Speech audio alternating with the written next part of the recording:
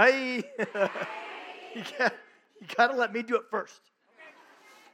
John chapter 17 is where we're going to make our home today. To finish off the story, it's kind of fun to walk through a complete book of the Bible. And while we didn't read every word in the text, we at least did a flyby of all of it. And the last two chapters tell the story of what happened after Jesus came back from the dead. He goes and he meets with his disciples. He comes and he meets with Peter. Peter was a man who actually denied that he even knew Jesus, and Jesus comes back and reinstates him in his discipleship group. And so we see Jesus carrying out his mission. But we're going to jump back in the story to a prayer Jesus prays, and that's where we're going to finish our time here at Hume SoCal. As you guys are turning there, it's just been an absolute honor and delight for both me and for my sister and for all those kids back there, and you guys have taken care of them, and you've been respectful, and so I just want to say thank you and that we love you guys a lot, and it's been an honor. So we will never all be in the same tent again or the same room again, but those of us who are in Christ, we will see each other again face to face in glory, and that's going to be awesome, and we cling to that. Here's what it says. John chapter 17. It's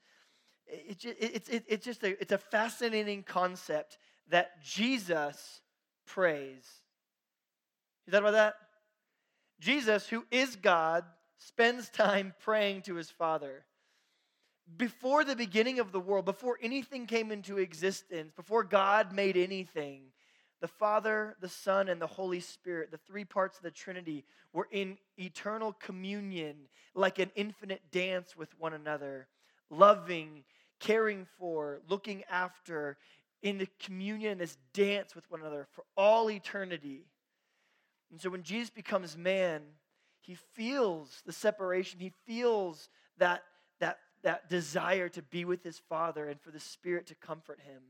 And so he spends time all the time praying to the Father in communication. And obviously, guys, if prayer is important for Jesus, who is God, it's got to be important for us, right? It's got to be of the utmost priority for us. And so here's what we see. We're gonna go through verses 13 through 19. Here's what Jesus says, and you guys got to get this. When he's praying this, he has you on his mind, okay? He's thinking of the believer who's going to hear the story of Jesus, but then the world is going to come at you, okay? Satan is going to make a play at you. Don't be deceived and don't be confused if you made a stand for Jesus this week and your life all of a sudden starts to come apart at the seams. That Satan will come at you. He doesn't want you to have that. He doesn't want you to be in that. Don't be surprised if you come into new relationships that are going to take you a side path. Don't be confused if you get asked into a new friends group that's pulling you away from Jesus. This is exactly the clever enemy's schemes. And I had two people ask me today, hey, how do I stay a Christian? And it's like a really interesting question. It's a profound one. It's an important one. And that's kind of what we're going to talk about. How do you, let's say, I want you to take a moment. We're going to do a little role play. I want you to be on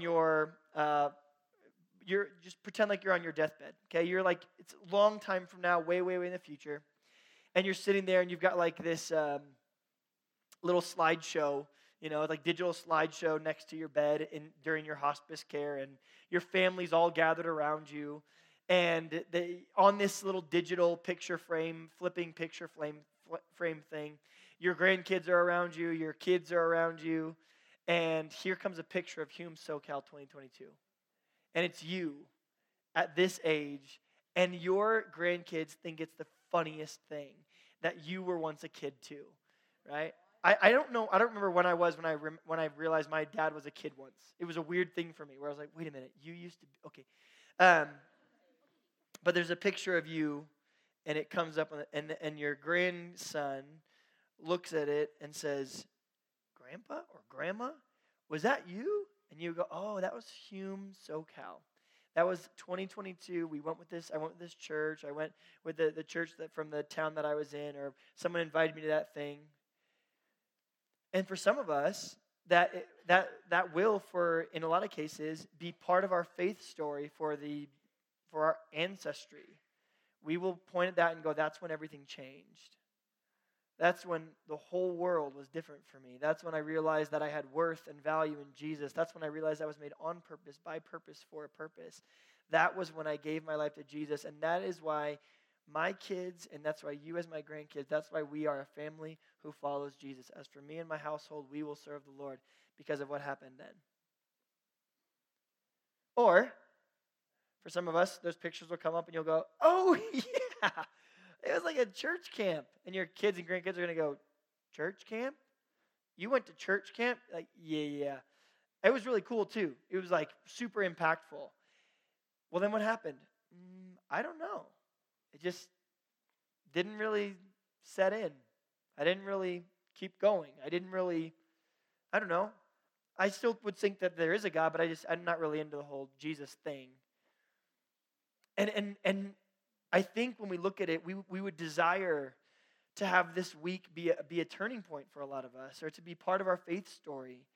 And so the question comes out, then how do we do that? How do we remain in this faith? How do we continue when the devil's schemes are going to be against us, when the world is pushing back at us, when you grow up in a culture of truth that is telling you that what you hear, that Jesus is the way, the truth, and the life, is completely unacceptable to talk about? That there can only be one true belief system, that there's only one God, that Jesus' truth is the only truth. The whole world's against you, friend. How do I know that? That's what Jesus said. Jesus said, they are going to hate you because of me. Jesus said, I'm going to send my people out like sheep among wolves. And so Jesus prays for you. Here's what he says. I am coming to you now, but I say these things while I am still in the world, so that they may have the full measure of joy within them. I have given them your word, and the world has hated them, for they are not of the world, any more than I am of the world. He's saying, the people who follow me, you are physically in the world. There's no denying, right? The ground under our feet, it's part of this massive ball, normally mostly covered with water, liquid hot magma at its core. We're on planet Earth, but we are not of the earth. We are not from here originally. We are citizens of heaven. It's what C.S. Lewis says, every time the soul of a Christian is on planet Earth, it should always be homesick for a place it's never been yet. We live this way as Christians. I feel this way. I remember feeling that way right after Paige died, and probably ever since then. I just feel homesick. I've never been to heaven before, but man, I'm homesick for it. I want to be there. I want to be with him. I want to experience his glory. I want to ask Abraham some weird questions, Like, I want to see, my best friend was killed in Afghanistan in 2017. Like, I just want to know all the cool spots he's found and all the cool, taco trucks that he's seen. Like, I just want to know. But Jesus says there's a time, it's what Megan said in the video, between now and not yet. We live here in the now, but also we're not at the yet. So Jesus says they're not of this world, even though they're in the world. My prayer is not that you take them out of the world, but that you protect them from the evil one. So Jesus says they're useful here. They need to spread the gospel. They need to share the good news. We need to change the future populations of heaven and hell. We want more people with the king and less people apart from him. We want that. They've got use here. I'm not asking you to take them all and take them up with you right now, but I'm asking you to protect them from the evil one. They are not of this world, even as I am not of it. Sanctify them. Set them apart. Set them apart by your truth. Here's what he's saying.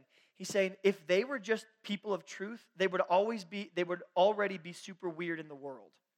If you were just a truth people, if you were just an absolute truth, God is the king, that is the truth of the universe, Jesus is the way, the truth, and the life, you're already going to be weird to the world. Set apart. Set them apart by the truth. Your word is truth. As you sent me into the world, I have sent them into the world. For them I sanctify myself, that they too may be truly sanctified. Set apart, different, holy. Here's what I'm going to do. I'm going to finish by giving you just 3 points. You've had a long week. You've listened to me talk for hours over the past week. I want to give you 3. Okay, go ahead. No, you don't. You don't. You don't. But I just want to conclude, and it's going to be quite a bit shorter tonight. And here's what I want to do. I want to give you 3 things that. One of the privileges that I've had is for the past 11 years, I just resigned from my home church, North Coast Church in San Diego, California, in February, just so I can spend more time with the kids in kind of the wake of everything that happened. And so, but for 11 years previously, I worked with the young adults and the 11th and 12th graders at North Coast Church, and it's a pretty good-sized church, and so you get to talk to a lot of people who wrestle with this. And I get to run camps, and we would go to Hume Lake as a church and everything. And this is one of the most popular things that you would find is kids would go up, students would go up, young adults would go to some retreat, some camp, and they'd come back, and 2 weeks later they'd be sitting in my office, and they would go, "What happened? I was so on fire for God. I was so in it. I loved reading the Word. I loved devotional time. I loved talking with my friends about Jesus. I loved worshiping. And now I'm back for 2 weeks, and it all just kind of fizzled out. It's just all kind of simmered out, and I don't know what to do. I don't know how to stay in this. I don't know how to remain in this. I don't know how to keep this going. What do I do?" And I'll tell you, probably after 11 years of working, if I had to take all of the most common mistakes or trip-ups or lies or problems that students come across, that you will come across, I would controvert them. I would be able to solve almost all of those problems if you would take seriously these 3 things. If you will do these 3 things in response to this week, and the things that I'm asking you to do are not things that you're capable of doing. But if you are in Christ, the power of the gospel says that once you follow Jesus, God now lives inside of you. His Spirit now lives inside of you. And the Spirit that He gave us, the New Testament says, is not of fear and timidity, but of power, love, and self-control. So you can do this because it's not you who's going to do this. It's the King living inside of you. It's the Holy Spirit of God. Here's the 3 things that I would give you. If you go, I don't want this to be a one-off week. I don't want this to be a firework. What a great week, and then it's gone, right? But if you want this to be a consistent, Paul in the New Testament talks about it being a marathon, this long run. He says, I have to beat my body and make it my slave so I can finish the race that Christ has set before me. That race is to know, love, cherish, and follow Jesus until the day that you die. And to bring as many people to heaven with you as you can. How do you do that? You don't. The Spirit of God living inside of you does. Here's the 3 things. Number 1.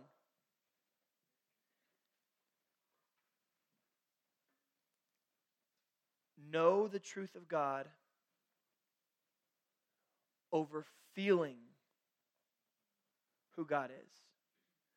Know the truth of God rather than just simply trying to feel who God is. Guys, our cultural moment says this phrase again and again and again. Follow your heart, culture says. Trust your instincts, culture says. Trust your heart. Do what makes you happy. Look out for number 1, me. Right? It's Napoleon Dynamite. Follow your heart. That's what I do. It's like, do you guys watch Napoleon Dynamite? Or is that like... I believe you didn't exist when that movie came out. Yeah, I was in high school when that movie came out. Interesting. Okay. We have this idea that whatever we feel is what we should do. And culture has kind of given you permission to do so, right? This is almost every movement in pop culture right now is all about pursuing whatever you feel like doing, and no one can tell you that you're wrong. No one can tell you that what you're doing is inappropriate. No one can tell you that what you're doing is not okay as long as it's what you feel and what you want to do. Here's what the Bible says about your heart. Jeremiah 17 verse 9 says this, "For the heart is deceitful above all things and desperately wicked, incapable of being tamed."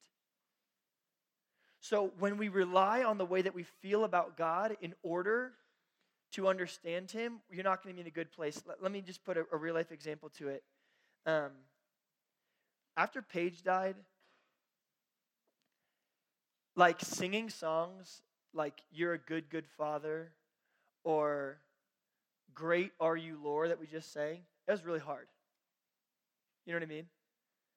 Like when you watch your wife descend into mental illness and you get a call that she's killed herself, it's really hard to rectify how can God be a good God. And so when you asked me in the moments and the days, even the weeks following, does God feel like a good God to you? I would have said, before you finish your sentence, I would have said no. Does God feel like a gentle? No. Does God feel like a caring father? No. But if you asked me, what do you know about the God of the universe? I would have said, he's a good God. I know he's a good God because the scripture tells me he's a good God. And so I found myself in my life doing the things that I would have done if I believed in my heart that he was a good God. You see, I can't control my feelings all the time. How do I know that? Jeremiah 17, verse 9, the heart is deceptively wicked and beyond repair. Who can tame it? I can't tame my own heart, but I can train my volition. I can train my will. I had to start practicing worshiping, even though I did it through gritted teeth. I had to start singing songs. Why? Because I know the truth that God is still good, even when I don't feel like he is. You need to know that. God is still a fair and honest judge, even when you don't think that he is, even when you don't feel like he is. That God is still very present with you, even when you feel alone. These are all lies. And if you keep reverting back to this is how I feel, this is what it seems like around me, don't worry about that stuff. That will come. Feelings wane, man. Feelings like a roller coaster, right? Like junior high relationships, like here today and gone tomorrow. Not yours though. Sorry, yours is gonna last.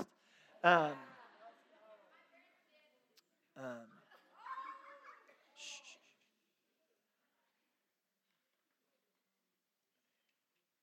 So know God. How do you know God? You read the Bible. It's like the most pastory thing. It almost like makes me cringe when I say it. But you're like, did the pastor really just tell us to read the Bible? Yes.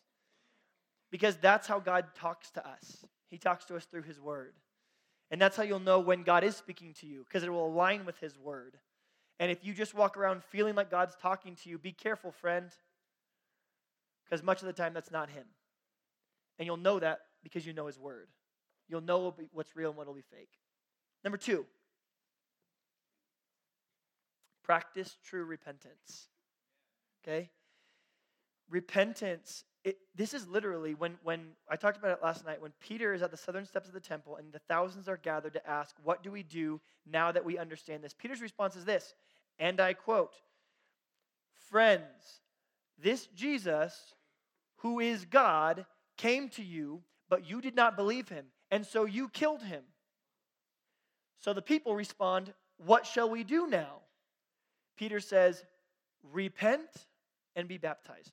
The word repent comes from, it's this word metanoia in the Greek, but it means to change your mind, to readjust the way that you're living. In military terms, it means to do like a complete about face. It's a 180-degree turn the other direction. And here's what I mean by practice true repentance. First of all, repentance is not the same thing as feeling sorry for what you've done. Those aren't the same thing. Repentance means it's strategizing against that sin in the future. It's a strategy. But a lot of us, when we sin, we think as long as I cry and feel really bad about it, that's what repentance is. That's not repentance. It's good that the Holy Spirit is bringing conviction to our heart, not shame, not embarrassment, not condemnation.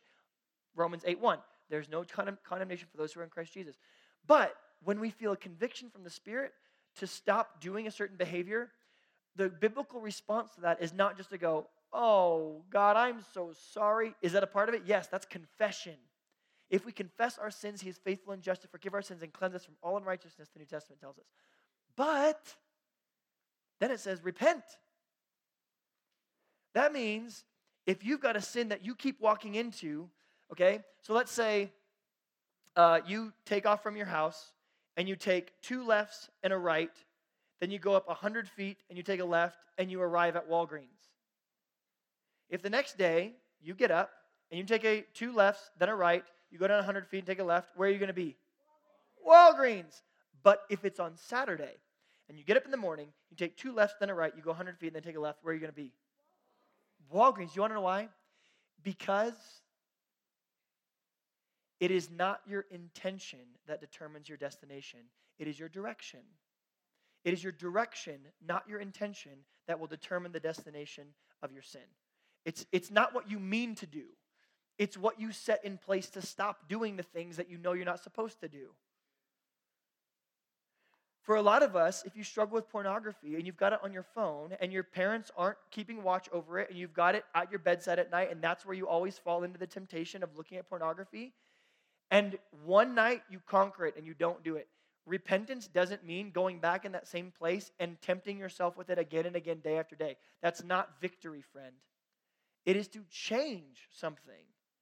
I work with a group of high schoolers. This is probably one of my favorite experiences in my 10 years of being a youth pastor. I asked this group of, it was 22 dudes. They're all 18-year-olds. And I said, how many of you guys struggle with pornography? 22 hands go up. And I asked them this question. I said, did you know that pornography is addictive, just like cocaine is addictive, just like anything else? It literally, it triggers the same part of your brain that is triggered when someone takes a hit of a hard drug. Pornography elicits that same thing. It's a dopamine response. It's a neuroplasticity response. Did you know that you actually can be addicted to pornography? It can become a physical addiction. It's a rewiring of your brain.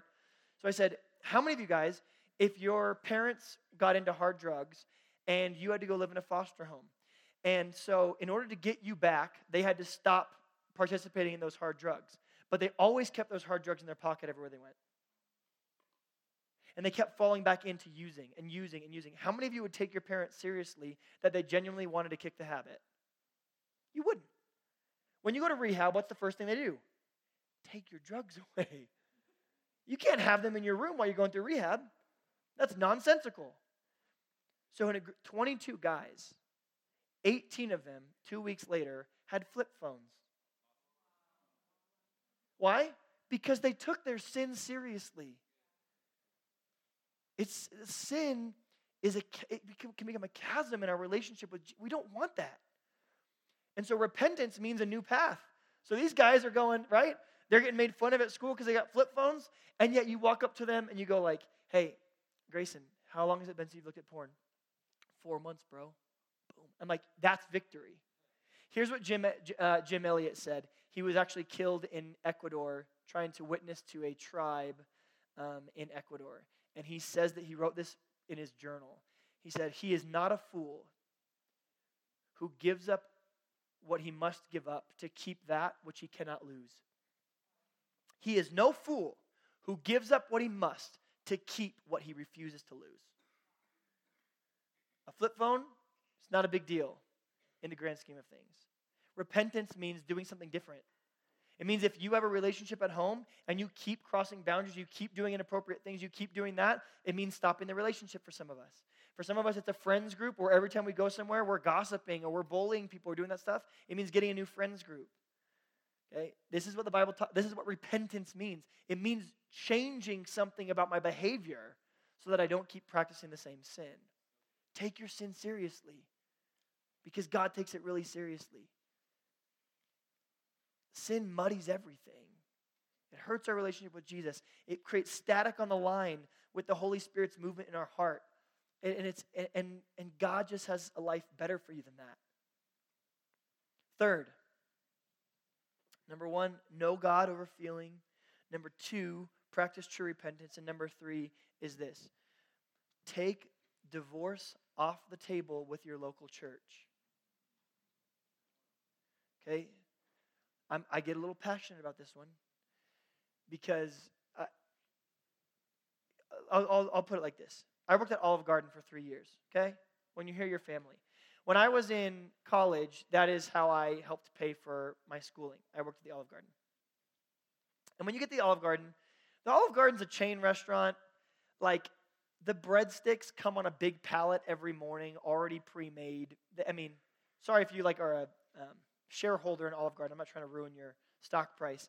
But, it's not high-class dining. The food can be delicious. There's some really good stuff there. But you're not really in Italy, friend. You know what I mean? Like, that pasta fagioli and that, like, chicken parm, it comes like that. No one's in the back, like, coding things. That's not okay. Anyway, so people would come in, though, and they'd be like, yeah, a table for two, please. They're, like, super fancy. Like, a table for two, please. And they would sit at my table, and I'm, like, a college student, and I walk up to their table, and I'm like, hey, welcome to the Hospitaliano experience. My name is Christopher, and I will be your server today. Can I start you off with some kind of a pairing, or is there a wine that you'd be interested in sampling? And if they even give you the time of day to talk to you, but normally they look at their menu and they're like, what'd you say your name was? Brittany? Yeah. Was that your guess? Your guess is that my name was Brittany? Okay, whatever. You can call me whatever you want. Just leave me a big tip. But this is a legitimate thing that happened. At Olive Garden, we served an iced tea called Bellini Raspberry Peach Iced Tea. Okay? But on the menu, they actually separated it, and they made it Bellini Peach Iced Tea and Bellini Raspberry Iced Tea. It was the same thing. Okay? In the back, there's not like a Bellini Peach thing and like a Bellini Raspberry thing. There's one Bellini Raspberry Peach Iced Tea vat. And you garnish it based on what they ordered. So if someone orders Bellini Peach Iced Tea, you put a peach in the top and you serve it to them. If they order raspberry, you put a raspberry on top and you serve it to them like that. So this woman orders Bellini Raspberry Iced Tea.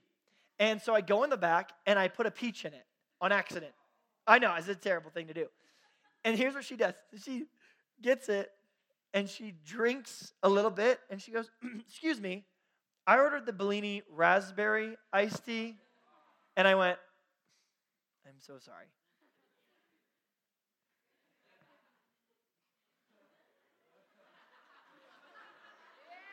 She looks at me, she goes, thank you. She takes a drink, she goes, that's more like it.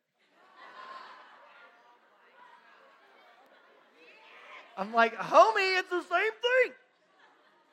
I served you the same thing. But I tell you that to tell you this. When you go into the Olive Garden, you are the one, you walk in and you're the customer. And the customer's always right. And you've got money in your pocket. And from corporate down to the general manager of the store, down to the waiter, you are the one that's in charge. Because you've got money. And that's how the whole system works.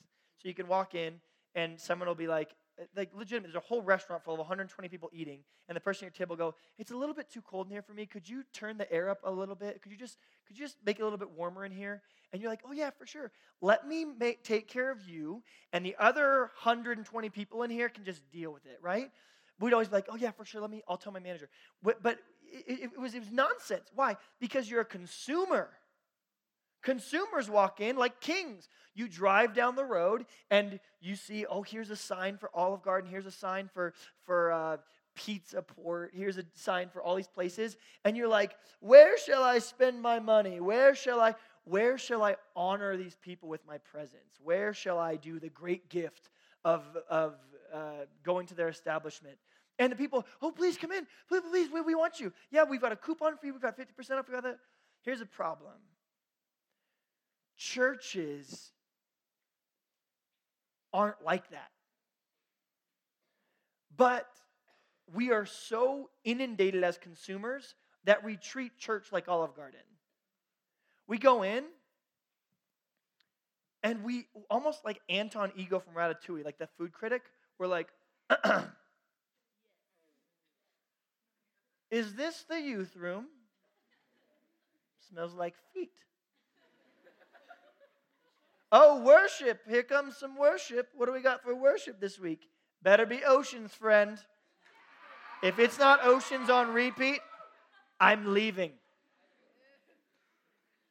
And the band is made up of some high school kids and whatever, because the adults at the church too don't volunteer because this is their Olive Garden too, and you're just trying to hack it through. And you look at your youth pastor, who a lot of them are either working bivocational or remarkably underpaid for their skill set, because if they're able to communicate and they're able to sell the idea of camp and other things to you, you better believe they would make it in the corporate world really well. But they're in your youth room. Why? Because they love you and they feel and they understand how important the call is to ministry. It's like D.L. Moody once said, if the Lord has called you to ministry, never stoop so low to become a king. But abused and messed up and with 13 emails from 14 different parents, from every Brenda and Karen in the whole county, they're sorting through that. And then they get into the youth room and they've got you walking in criticizing every single thing. Let me tell you why this is important. It will wreck, tarnish, and stain your heart if you look at the church as something that exists to serve you. And so here's what we'll do. We'll go into the church and we'll go, as soon as this church makes me mad, doesn't serve what I like, or if I feel like I'm not being fed appropriately, then I'm going to go into the next church. Listen to me. Listen to me. If a church is teaching wrong things, go somewhere else. Okay? If a church isn't feeding you spiritually, that was never its job. The New International Version of the Bible is written at a 4th grade level. Friend, feed yourself. The church exists so that you as a believer can walk in the doors and be part of Jesus' mission to save the unsaved, to move people from objects of God's wrath to objects of his love. You are a part of the team now. If you are at Olive Garden, you're no longer getting waited on. You're part of the kitchen staff. You come to help. You come to serve. You know how much more difficult it is to leave a church when it's your family and not the place that you go to get fed? It will change your heart. I needed this in my life. When I stopped being a critic and started loving the church like Jesus loved the church, and if you're critical of the church all the time, and you're hating on the church all the time, and you're gossiping about the church all the time, that is the church that Jesus died to save. And you will not be close to a husband where you gossip, slander, and criticize their bride all the time. I can tell you as someone who loved and deeply respected my wife to this day, if you disrespect Paige, we're going to have a problem. We're going to have an issue. And that's exactly what Jesus is saying. He's like, love my church. Love it. Be a part of it. Serve. Because I want you to know the joy of serving the church and not criticizing it. It changes us from the inside out. If you do those 3 things, I'm going to bet that for most of our issues, that going down this hill is going to take us away from what we've committed to, from what we've learned, from what we've decided, that a lot of our biggest issues will be solved. Not all of them. Not all of them. But if I had to take 11 years of these questions and boil them down into 3 things, these are the 3 most prominent ones. Know the truth. Don't feel who he is. Number 2, practice true repentance. And number 3, take divorce off the table with your local church. Link arms with your youth pastor and say, Bud, what are we doing this week? How can I help? Who needs to know Jesus? You set me in their direction and light me on fire, and like a firework, I'm going after him, right? You'll change the world.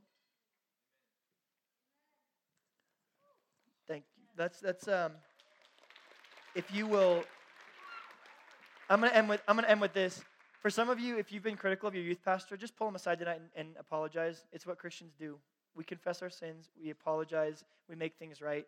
Some of you need to look at your youth pastor tonight, your youth leader, your counselor, your small group leader, who you are the biggest punk to, and you need to apologize. And you need to switch the way that you do stuff. That's what Jesus has called us to be. This week has been nothing short of impactful for me and important for me and my family. I want to thank you guys. I love you guys very much. Let's finish in prayer. Thank you. Let's pray. Thanks. Let's pray. Jesus, would you instill in our hearts this passion to know you more? But would we seek the truth of who you are inside of your word? Would we pray and be in communication with you? Would we become so familiar with your voice in our life through the reading of your word and the understanding of your text that we're able to decipher what you want from us and what you would have us know? Would we take this idea of truth and would it become a new anthem for our lives? That you are the way, the truth, and the life in my soul. You'll be the way, the truth, and life for my family. And may this just be the beginning of a life lived in you. In your name we pray. Amen.